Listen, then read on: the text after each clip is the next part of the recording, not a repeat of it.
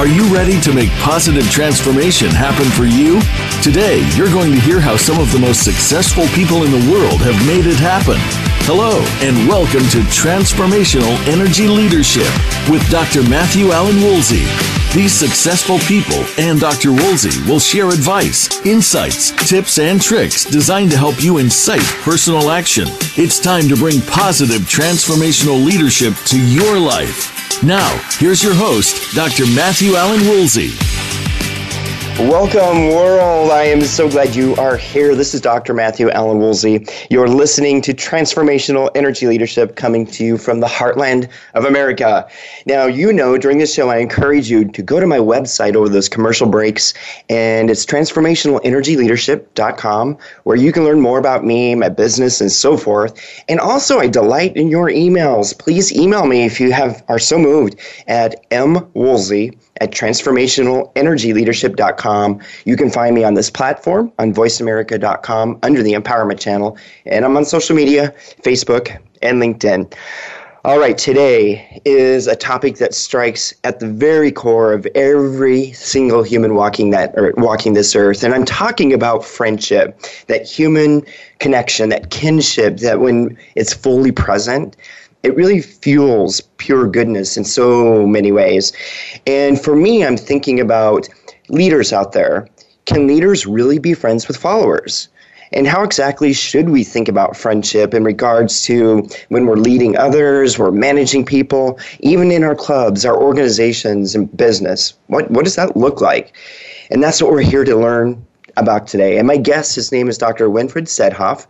He is the author of the most recently published book called The Friendship Key to Lasting Peace, United Communities, Stronger Relationships, Equality, and a Better Job. Now, if that doesn't hook you, nothing will. It's an excellent read, by the way. I did it. Cover to cover, good book. Let me tell you a little bit more about my guest. So, Winfried is a family physician specializing in mental health. He has over 25 years of clinical practice, and in his early 20s, he faced a life-threatening personal crisis that sent him into self-imposed isolation. So over a 12-month internal quest, he discovered not only answers to his crisis, but he uncovered a sense of genuine self, a journey he documented in his first book. It's called A Balance of Self, a new approach to self-understanding, lasting happiness, and self-truth.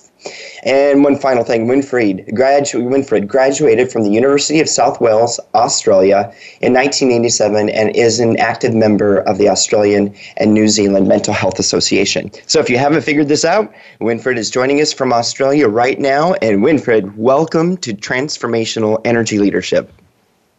Thank you very much, Matthew. Pleasure to be with you.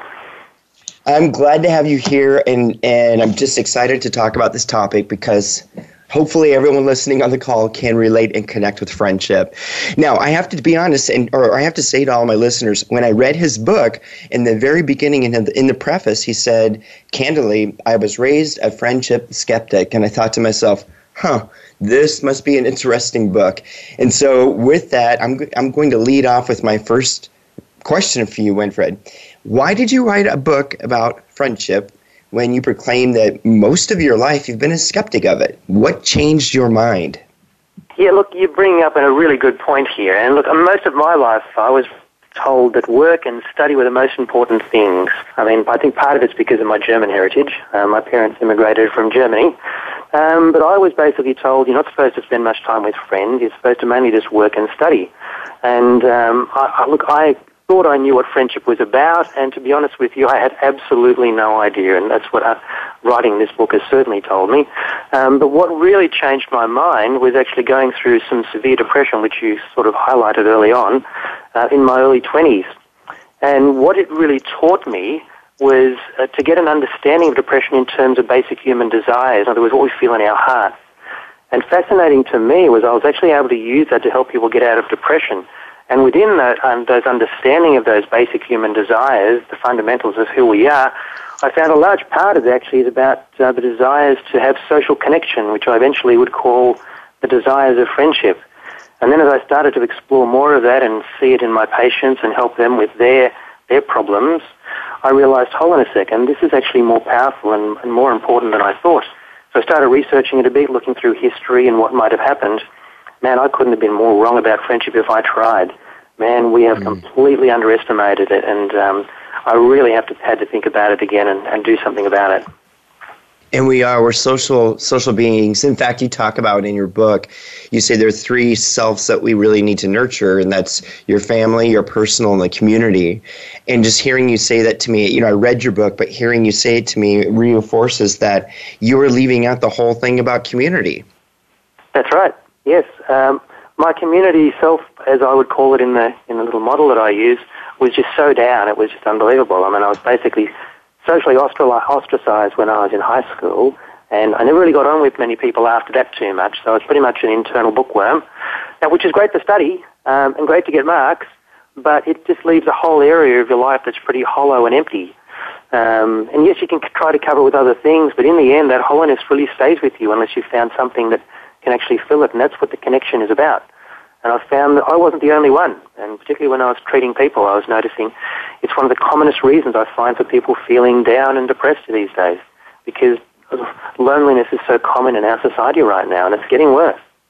Winfred, I just came across something recently in the past couple of days that said friendship or kinship was the term they used, but I liken it to friendship, and it said friendship or kinship is the number one predictor to health and happiness, even more so than diet or anything else. Would you agree with that? Absolutely. I have to give it 100% agreement on that one. And from personal experience and clinical experience in helping people out of depression. Look, I'll be honest with you, most of the mental illness that I see, and even a lot of the physical illness, would probably go away if we just had greater connection with each other. I think it is that integral, and we've just neglected it so much. We are such emotional beings who thrive on relations with others, and yeah, wow. Could you just imagine, you even posture this in your book through so many examples and things that you talk about, that just imagine if the world stopped and really came at things from that friendship angle, what a different place this would be. Oh, completely. In fact, one of the things I actually surmised is I created a bit of a science fiction book looking way into the future to see what that kind of society might look like.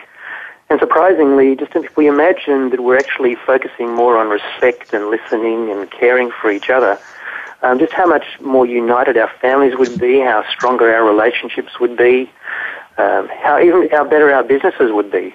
Because as we can talk about later, I mean, if we have a lot of friendship involved in business and leadership, we actually create a lot of success on multiple levels for a lot of different people. It actually spreads throughout society and creates enormous positive change. And look, I didn't believe that was the case until I started writing the book and saw some of the potential that it had. But yeah, look, the future can look really bright if we just focus a little bit more on friendship. All right, so listeners out there, he's got another book coming out, and I already have it written down in my queue here. Okay, so Winfred, what you just said, and I think this is a nice springboard into my next question for you, and that is, when we think about friendship, what are some areas or issues where you feel friendship might be useful for us? Okay, look, I could write a list as long as your arm. I mean, to me, that's fundamental. But I mean, look, we can start with the basics. I mean, how many of us are lonely? So friendship can certainly help us stop feeling lonely. It can help us get connected with people again, so that hollowness that I was talking about isn't there anymore. And we're living in a very disconnected society, so that's going to be very prominent. It then also, like I said, helps us with depression. I've found it helps with social anxiety. It helps with creating closer and much stronger relationships. So I actually use it to help people who are struggling with relationships to reunite, and actually write chapters in the book on how to do that. And then, of course, it helps us to unite as communities. How many of our communities at the moment are being torn apart? It's not just politics. Wow. We're talking about hatred that's gone up big time. It's happening all over the world, and it's just ridiculous. Of course, friendship can also help with settling inequality, and we can have a talk about that later if you like. And it reduces corruption, helps us with the environment. I mean, if we respect each other more, we're more likely to respect our environment, which I think is very important, and we've seen some activity happening in the news about that lately. And of course, then we get back to business. Business and the economy are what I've found what's interesting about friendship. It makes businesses more stable, successful, even on a global level, which I found was interesting. I found some examples of that. And it makes it a happier place to be. Eliminating bullying. I mean, how many of us would like to go to work and not be bullied? Wouldn't that be nice? Be great, yes. Yes, I agree with so many things that you just said, and we're going to dive into that business part in the next segment of the show. And, before we go to commercial break, we've got I'd say about 3 minutes left. And Winfred, I don't want to let all your secrets out. The listeners, they've got to buy your book because it's just good stuff. And in your book, you address these 10 desires of friendship. And we certainly, we just don't have time to go through all 10 of them. I have to say, though, as I was reading through them, there were two that really stuck out to me, and that was being valued and being heard. Those two things, I just went, wow, you're right. When those things are in play for me, I have a stronger connection relationship with people. So if you wouldn't mind, just talk about those two dimensions, and then we'll go to a commercial break. Yeah, sure. Look, I have to agree with you. These are really imperative, and the valued one in particular, that's really primal. And it really comes back to our tribal existence. Who we are inside is still basically very tribal. And to not be valued when we're in a tribal situation was basically possibly going to kill us. If we weren't of value to our tribe, they could discard us and we could die. So deep down inside, we have this desire to be valued. And how do we make someone feel valued? I talk about it in the book, but essentially it's about making time for people.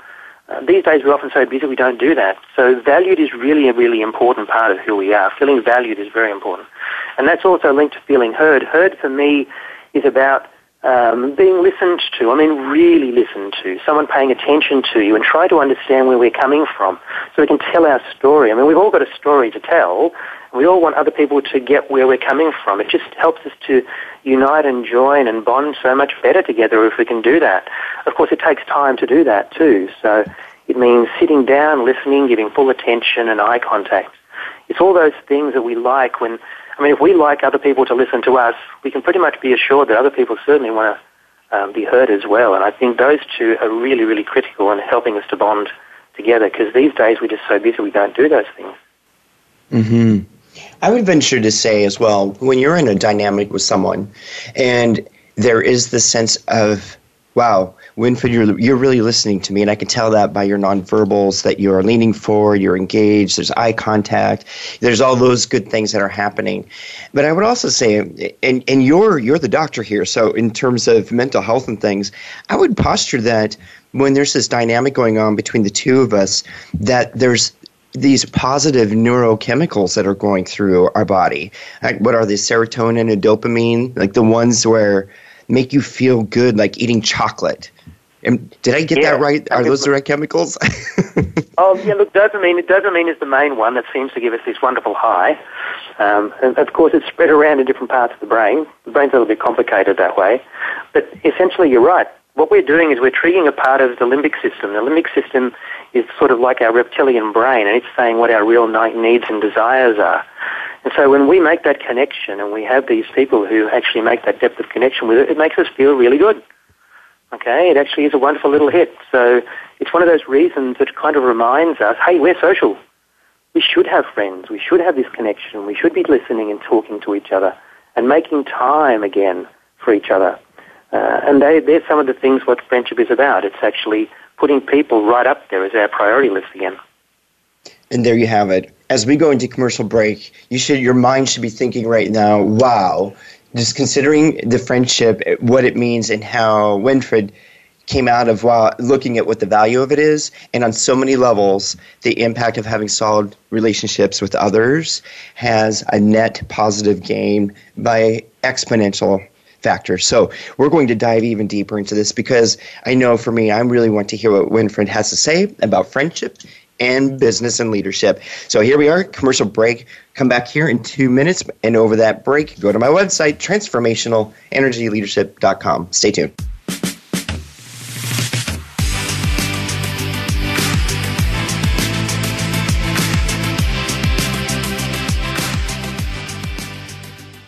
Become our friend on Facebook. Post your thoughts about our shows and network on our timeline. Visit facebook.com/Voice America.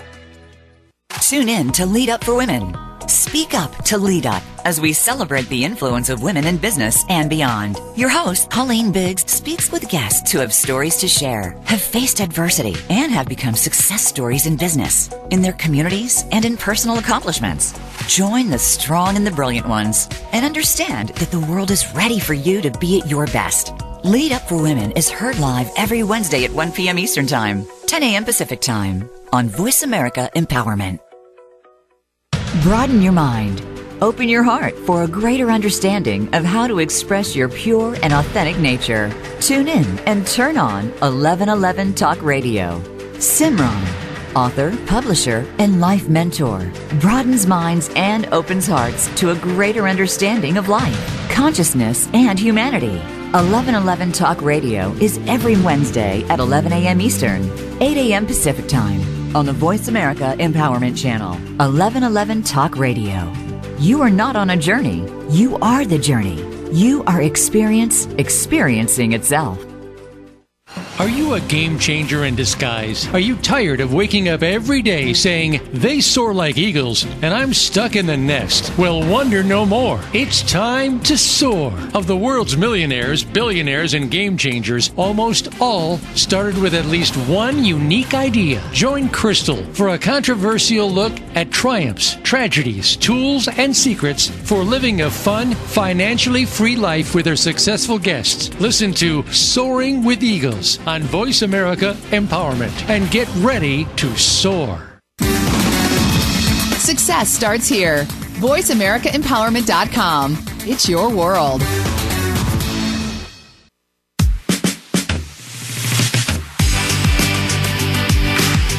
You are tuned in to Transformational Energy Leadership. To reach Dr. Matthew Allen Woolsey or his guest today, you are welcome to call in to 1-888-346-9141. That's 1-888-346-9141. If you'd rather send an email, send it to mwoolsey@transformationalenergyleadership.com. Now, back to this week's show. Okay, welcome back, everyone. And today we are talking about friendship in the context of business and leadership. And my guest is Winfred Scott. He's the author of this book. It is called The Friendship Key to Lasting Peace, United Communities, Stronger Relationships, Equality, and a Better Job. And Winfred, before the break, we were talking about you being a friendship skeptic, and now you're publishing about the merits of friendship. And I just want to keep this conversation going. In fact, I tease the audience that coming into this next section, we're going to talk about really the positive effects of friendship and then bring it into leadership and other things. So let's start right there. Do you see, and I think I know the answer already, but do you see a relationship between positive, effective leadership and friendship? Well, look, I'm glad you know the answer. Great. I'll just confirm it for you. Look, to me, it's absolutely integral. Yeah? There is no doubt about it. I mean, for me, the best leaders are the ones who bring the best out in us as people. And to do that, that means respect, support, people who can unite us and help us to become more effective and the best we can be and be a more productive team. And look, that is the heart of friendship, and it's always been the heart of friendship.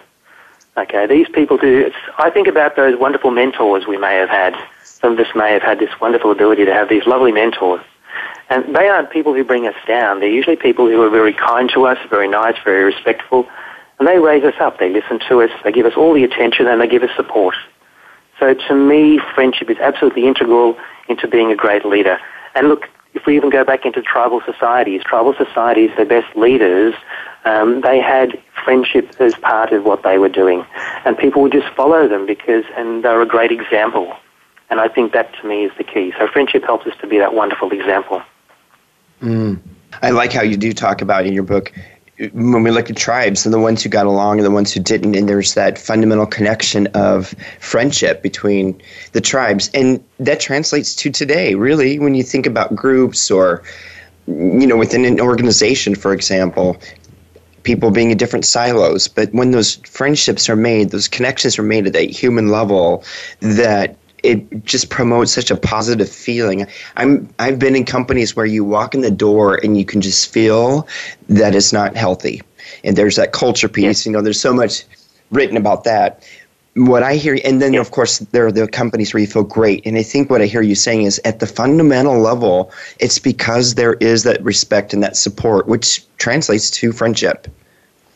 Completely.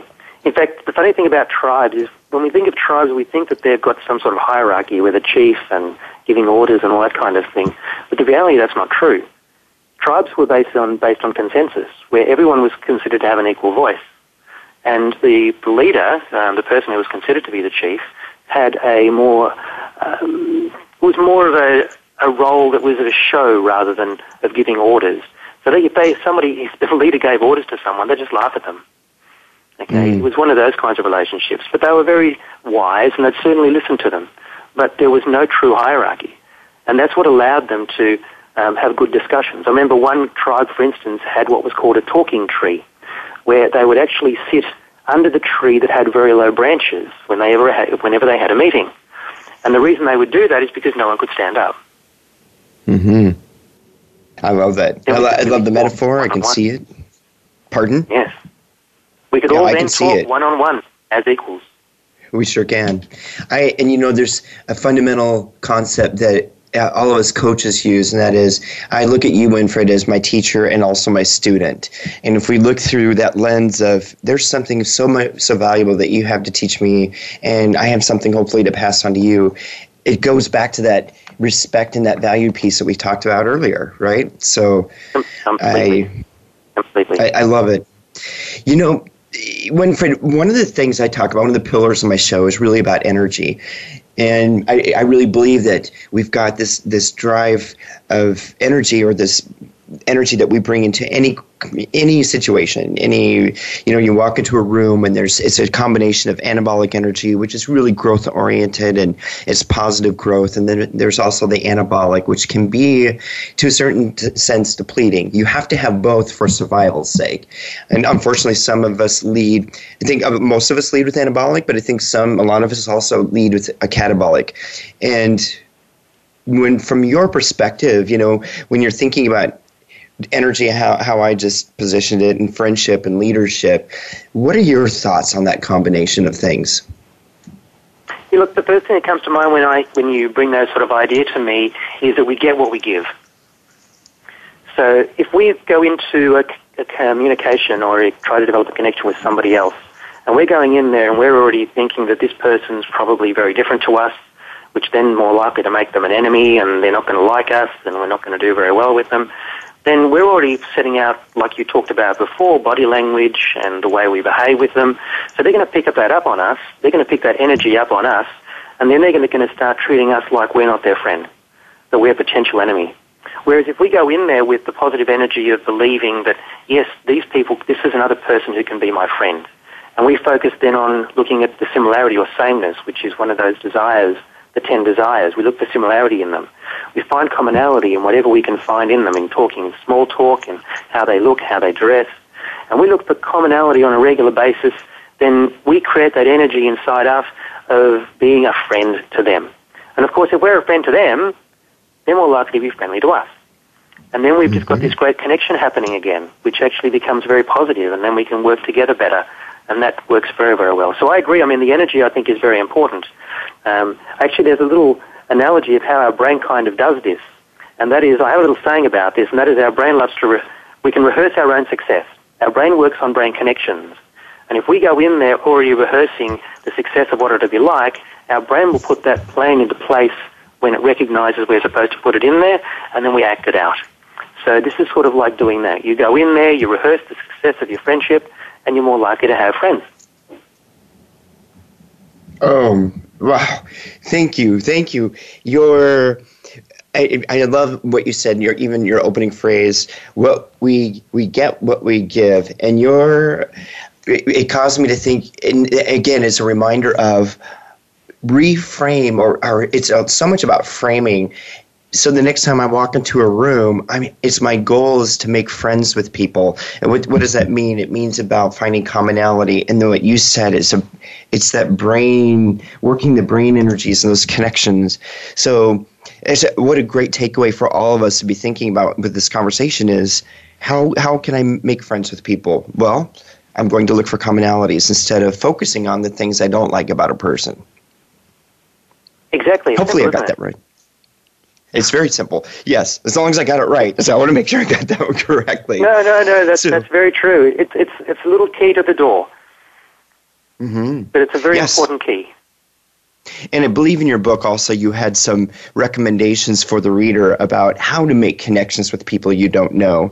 And we don't necessarily have to spill them out here, but just a teaser for the listeners. It's a great book to be thinking about how to make those connections. So along that line, Winfred, I want to ask you, you talk about close versus casual friendships.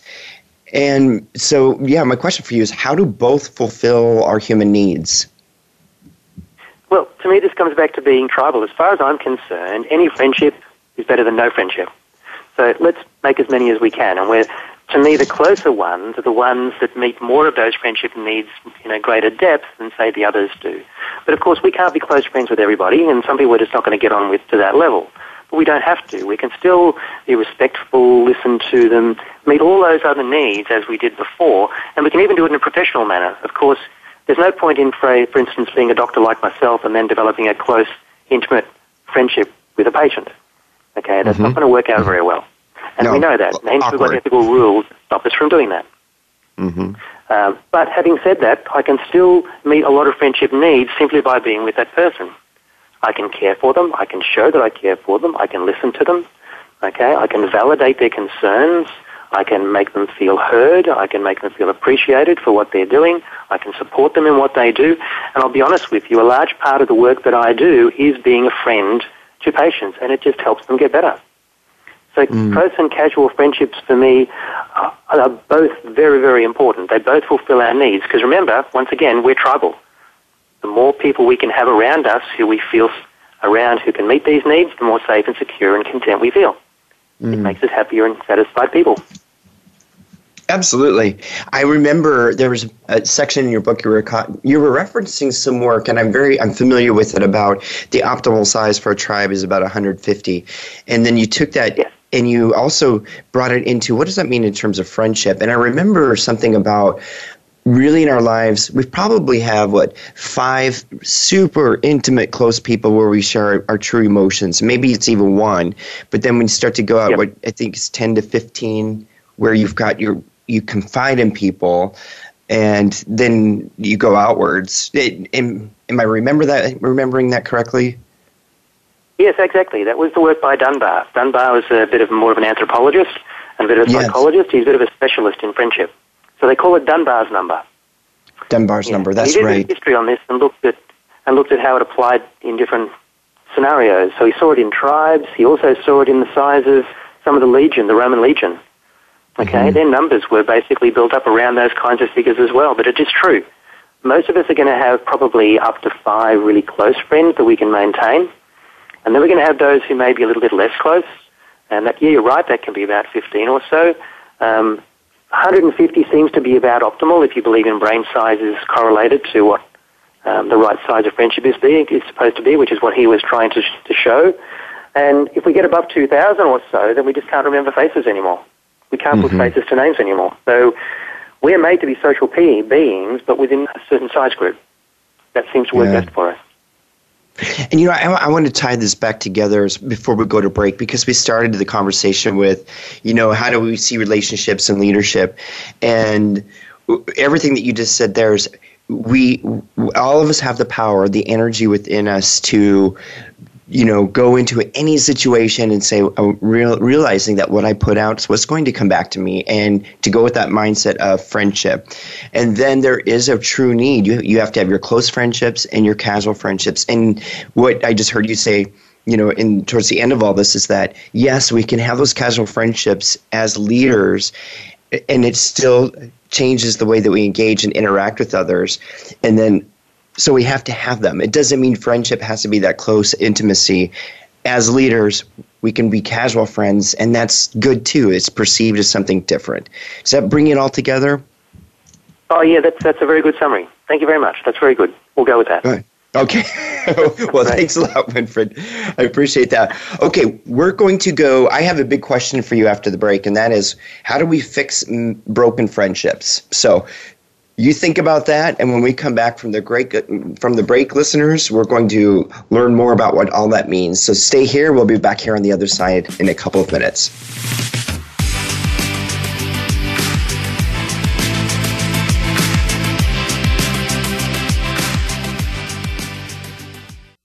Think you've seen everything there is to see in online television? Let us surprise you. Visit voiceamerica.tv today for sports, health, business, and more on demand 24/7. Life-changing events can have positive and or negative repercussions. When they happen, they can feel elating or devastating to those affected. It can also get in the way of your personal and professional life. On Life-Altering Events with host Frank Zaccari, we examine the scope of these events and discuss how to move forward in the wake of the opportunities presented. It's never too late to get started or pick up the pieces and move forward. Listen Tuesdays at 8 a.m. Pacific Time, 11 a.m. Eastern on the Voice America Empowerment Channel.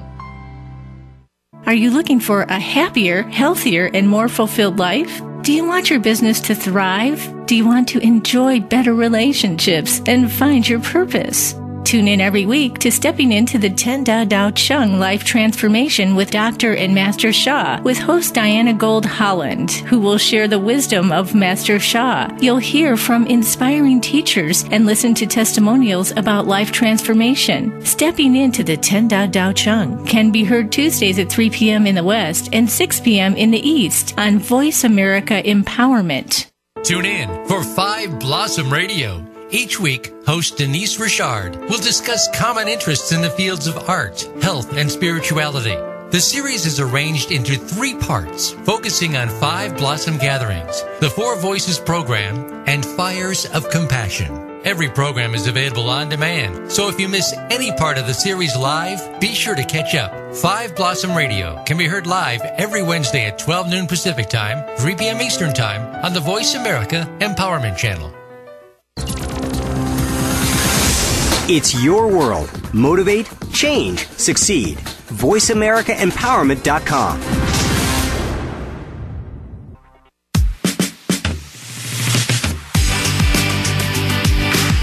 You are tuned in to Transformational Energy Leadership. To reach Dr. Matthew Allen Woolsey or his guest today, you are welcome to call in to 1-888-346-9141. That's 1-888-346-9141. If you'd rather send an email, send it to mwoolsey@transformationalenergyleadership.com. Now, back to this week's show. Okay, we're back here, and today I'm talking with my guest, that's Winfred Scott, about friendship and leadership. He's the author of the newly published book titled The Friendship Key to Lasting Peace, United Communities, Stronger Relationships, Equality, and a Better Job. And I queued you up, Winfred, before we went to break, and I said, okay, one of the things we need to address here is when a friendship is compromised, how do we go about fixing it? Yes, great question. Well, we can't use super glue. That doesn't work. So what I normally recommend is I go by a simple premise here, and I go by the idea that if there's only one person we can ultimately change, and that's ourselves. So what I learned with the understanding these friendship desires is that ultimately we can't make somebody meet these desires for us. So the first step to realize is what desires aren't being met, and then what I find is very useful is then for us to try and meet them more in them. So if we're not feeling heard, for instance, or valued, we spend more time with them and we listen more. And a lot of the time, of course, if we do it, other people are more likely to do it too. That's thanks to our number 5, our desire number 5, which is the sameness, which means that we like to do similar things, as well as look for commonality. So we can then become the example, and then by doing that, we can then fix the relationship or the connection and the friendship by working on what is missing. So if, of course, that doesn't work and they're still struggling and they don't know how to do it all, you can always get them my book. Absolutely. Go to the book, everyone, because what Winfred's talking about, I like how you're saying that we can only change ourselves, but then it's really looking at what desire is not being met. Practical, simple advice, yet it's not always obvious. So thank you for that. You spend a good portion of your book also talking about societal norms, and we're talking about cultures, gender roles, the interplay of neighboring communities, which I alluded to earlier, in times of peace and turbulence. And leadership is definitely imperative in all of this. So my question for you is, you talk about the power of one single question, and that is, am I putting friendship first? Why is this that one power question? Well, look, I find it useful on many, many levels. For the first thing, it gives us an opportunity to pretty much change every aspect of our lives. And it does that by, first of all, making us aware. It makes us aware and to have a look and see what are my priorities in this. Am I putting friendship up there high in my priorities, or am I putting something else up there, like maybe making extra money or whatever it might be? What is my priority? And then what are the effects of me doing that? I mean, what effect is that going to have on my family?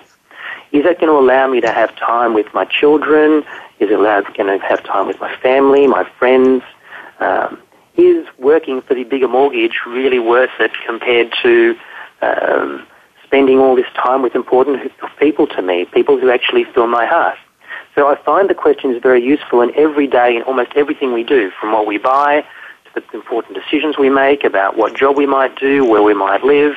All of those things can be changed simply by asking that one question, so we can then make a more informed choice about what we're doing. So we can actually see, okay, this is what I'm choosing and this is what my end result will be. And of course, if I'm choosing friendship, at least I know how it's going to help me with people. Okay, so that should, for everyone, that should be top of mind. And, you know, you've brought up various tribes and things, and I want to address that even more, and that's really, what can we learn from indigenous cultures? Well, look, it's interesting. I think we can learn a lot. And before I started researching all of this stuff, I really didn't think we could learn much, because I grew up believing that these are primitive people, and what can they teach us? I mean, we've got all the technology, we're doing really well, we're successful, they're primitive, they've got nothing. What the hell can we learn from them? But then as I was learning about the basic human desires, what I've learned is that, look, we're pretty much the masters and specialists of technology, but those traditional cultures, they are the masters and specialists of connection and of being fulfilled human beings. They're the ones who can meet those basic human desires probably better than any of us. Because if we think about it, they've been trying to refine that for thousands of years in a lot of cases. And so they've got their own ways of doing things that can actually work quite well. And I mentioned one particular tribe in there that I talk about a few times, and that's the Iroquois, which are a group of 5 tribes in the North American continent near the Great Lakes. And look, they had a very successful democracy for at least 150 years where they weren't fighting with other tribes. So they weren't expansionist. They weren't having wars all the time.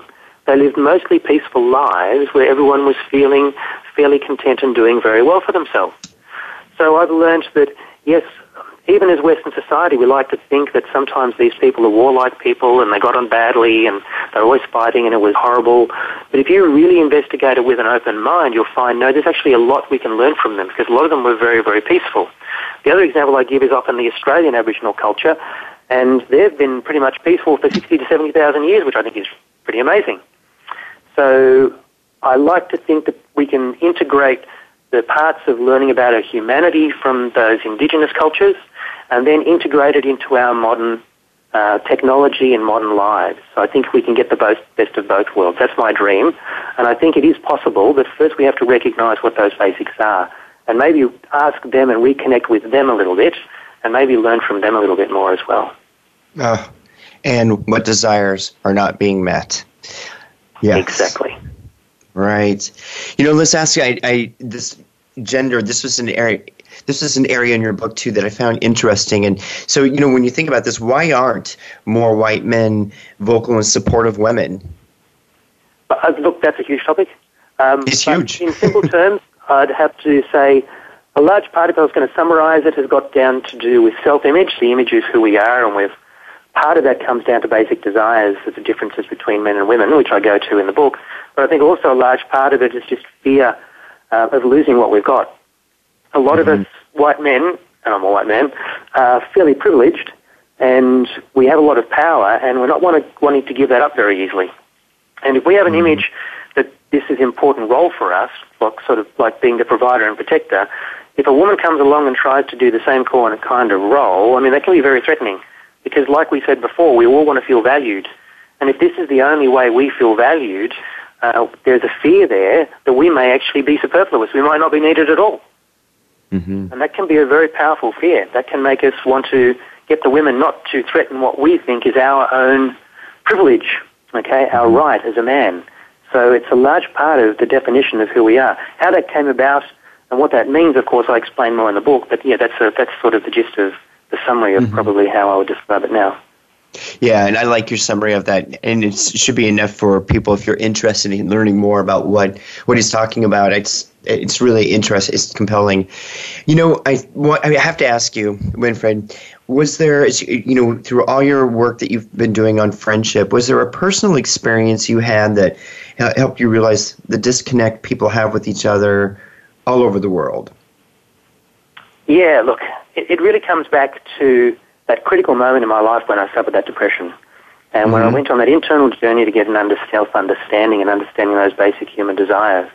And what was fascinating after that was coming back, and then I asked a question which led to another book, After the Balance of Self, which was a book on women. And what I was trying to understand, because I was seeing a lot of women, particularly mothers, struggling badly, but also just seeing women treated badly in our society.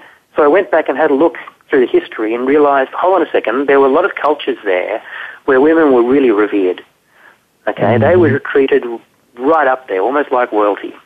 And then I compared it to where we are now, and of course women are not doing so great right now.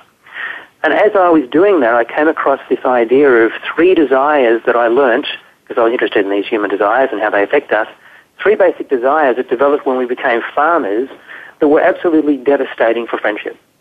And they led to massive wars, to building of empires, to slavery, massive inequality, poverty, you name it, all those bad things we worry about, we can really put down almost to 3 desires. I know it sounds simple, but it kind of seems true. And then I found that we still haven't really learnt from all of this.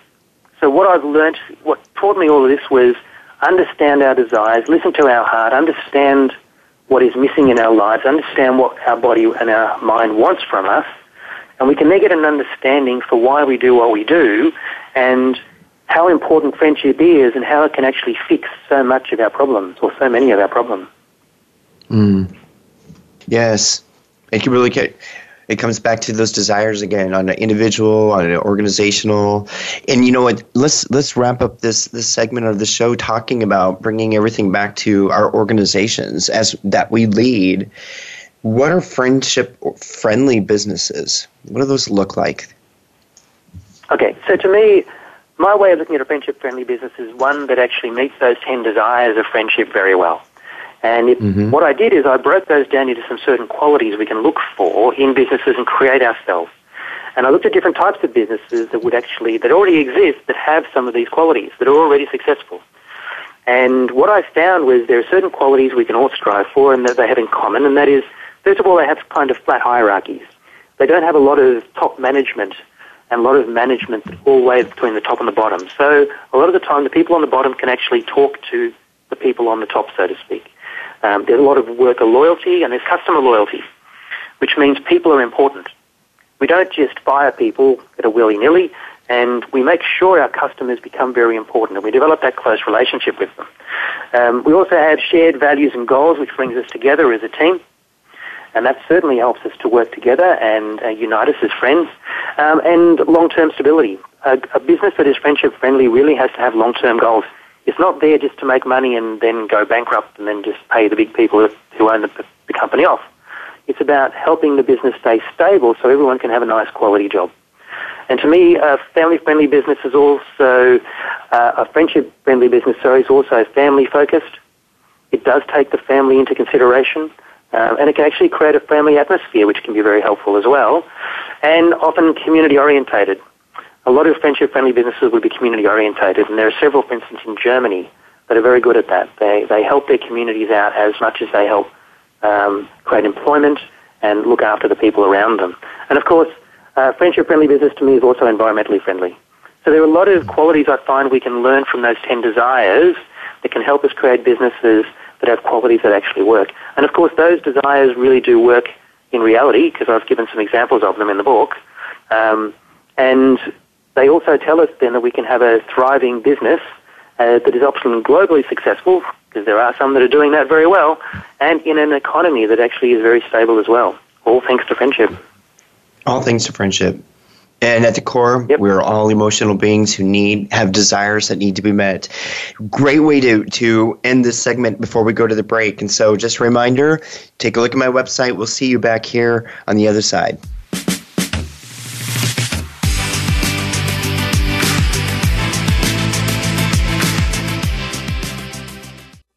follow us on Twitter at VoiceAmericaTRN. Get the lowdown on guests, new shows, and your favorites. That's VoiceAmericaTRN.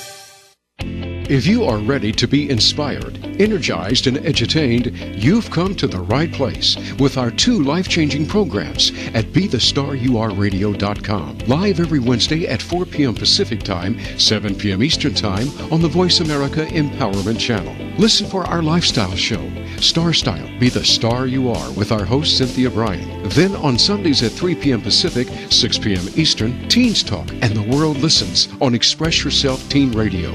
Play with us at BeTheStarYouAreRadio.com and the Voice America Empowerment Channel.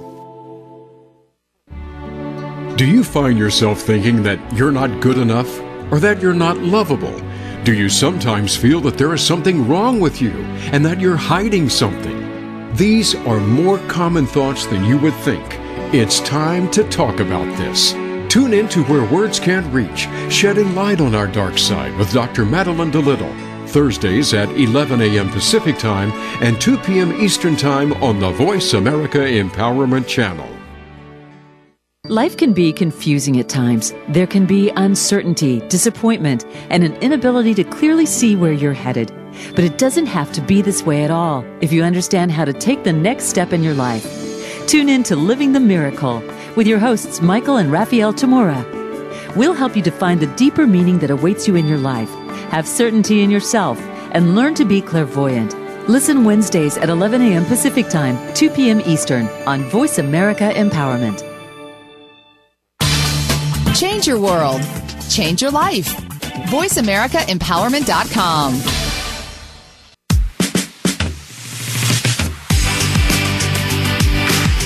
You are tuned in to Transformational Energy Leadership. To reach Dr. Matthew Allen Woolsey or his guest today, you are welcome to call in to 1-888-346-9141. That's 1-888-346-9141. If you'd rather send an email, send it to mwoolsey@transformationalenergyleadership.com. Now, back to this week's show. Okay, welcome back to the final segment of today's show. We have been talking about friendship, leadership, business, and a lot more. My guest, Winfred Scott, is the author of the newly published book titled The Friendship Key to Lasting Peace, United Communities, Stronger Relationships, Equality, and a Better Job. And I call him Winfred Scott. As Winfred said, Hoff, sorry about that, Winfred. Thank you. So I don't know what I was thinking. So, I'm just so wrapped up in the conversation. It's been so helpful for me, and it just reminds me of so many different things. And you've spoken passionately, about this primal force that we all need to nurture in all of our relationships with one another. And so, Winfred, here's the task for you as we consider the mass of things that we've talked about over this past hour, all the insights that you've shared with us. Boil those down into, say 3 or 4 things. What should we all be thinking about in terms of friendship, making it a centerpiece of our lives as a leader, maybe as a follower, and in our businesses? Yeah, look, I've given that a little bit of thought. And look, to be honest with you, I break it down into 3 main things, to be honest. And the first one is I think we need to recognize the positive power and potential that friendship has. To me, that's number one. Because I think we completely underestimate what its potential is and what it can do and how much it can fix and improve our lives personally and in our business and socially. So to me, even in business, friendship means sales and success. That's ultimately what it means. Number 2 for me is to make friendship our priority. This isn't going to work for us if we have other priorities that are more important than friendship all the time. Friendship can't really infuse in our lives very well if we're always worried about something else. And it should be important and be a priority for everyone associated with a business, because then it can spread everywhere through the customers, through the staff, and the whole business psychology. And for me, 3 then is practice meeting those 10 desires of friendship. That's kind of why I break them into 10 components. Something usable that we can all work on and practice with each other every day. And in the book, I break that down for how managers can do it, workers can do it, and even do it with customers. Because like I said, we're more likely to buy from a friend than we are an enemy. So if we can come across as being friendly, it works for us on so many levels in building a business. And, of course, building a thriving business and economies is all what this is all about, and that's what friendship can help us to do. And that's what I like to try and remind everyone with these different chapters in the book. Mm-hmm. Yes, think of it as a positive, all the outcomes that come from it. And it goes back to, like we were saying in the beginning, is framing and thinking about reframing friendship in terms of it's at the core, in essence, of who we are as human beings, to have that kinship in place. And I agree with you, what you're saying. And, practice 10 desires. Or practice the 10 desires. Let's take the one about feeling valued. What might be a way for us to reflect on that or to practice it, for example? Suppose you're a manager. One of the ways you can make your staff feel valued would be to have certain meetings, make time for them. Mm-hmm. Because when I look at valued, I look at it, how can you make someone feel valued without, say, giving them a present or money? And as human beings, we didn't have money for very long, so I go back to children. How do you make a child feel valued? What is the most valuable thing a parent can give a child? And yes, it's true, it's love, but within the love, there is time. The most precious thing we usually have is time.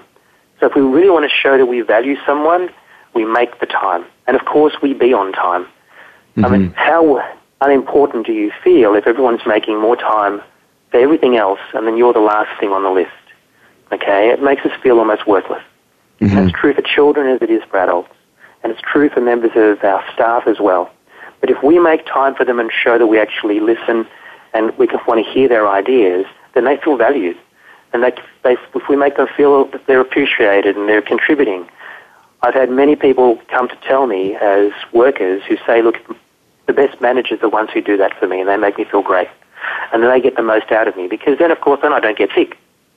I want to be here and I want to make the business better.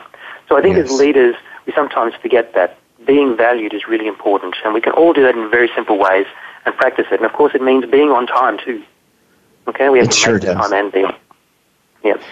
That's perfect. That's what I'm looking for. And so everyone listening out there, because like I said earlier, we could not go through all the list of desires.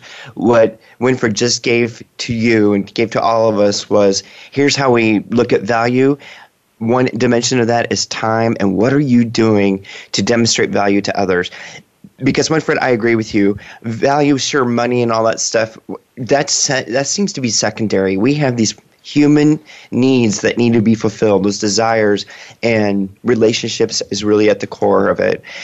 All right, Winfred, thank you very, very, very much for your time, for getting up at 1 o'clock in the morning, your time, to call in from Australia to be on my show. I mean, Thank you, Matthew. It's been an absolute pleasure. Yes, I'm so grateful that you were here. One more question for you. Before we go, what's the best way for the listening audience to get a hold of you if they want to contact you? Absolutely. So they can get me via my webpage, which is winfriedsedhoff.com, so winfriedsedhoff.com. And then they can press a link and email me via that site as well, or they can catch me on Facebook. The book has a Facebook page. And I am available on LinkedIn as well if they want to catch me there as well. Fantastic. And also for the listeners, if you can also go to this website, find me on voiceamerica.com, and his contact information is right there for you. Thank you again, Winfred. And for all the guests out there, Matthew. If you have you bet. And for all the guests or all the listeners out there, if you've got a topic that you want to hear or you want to have someone be on the show, please contact me at mwoolsey@transformationalenergyleadership.com. Go to Facebook, LinkedIn. And until the next time we meet again, harness your positive energy, lead transformation, and we'll talk again next week. Bye-bye.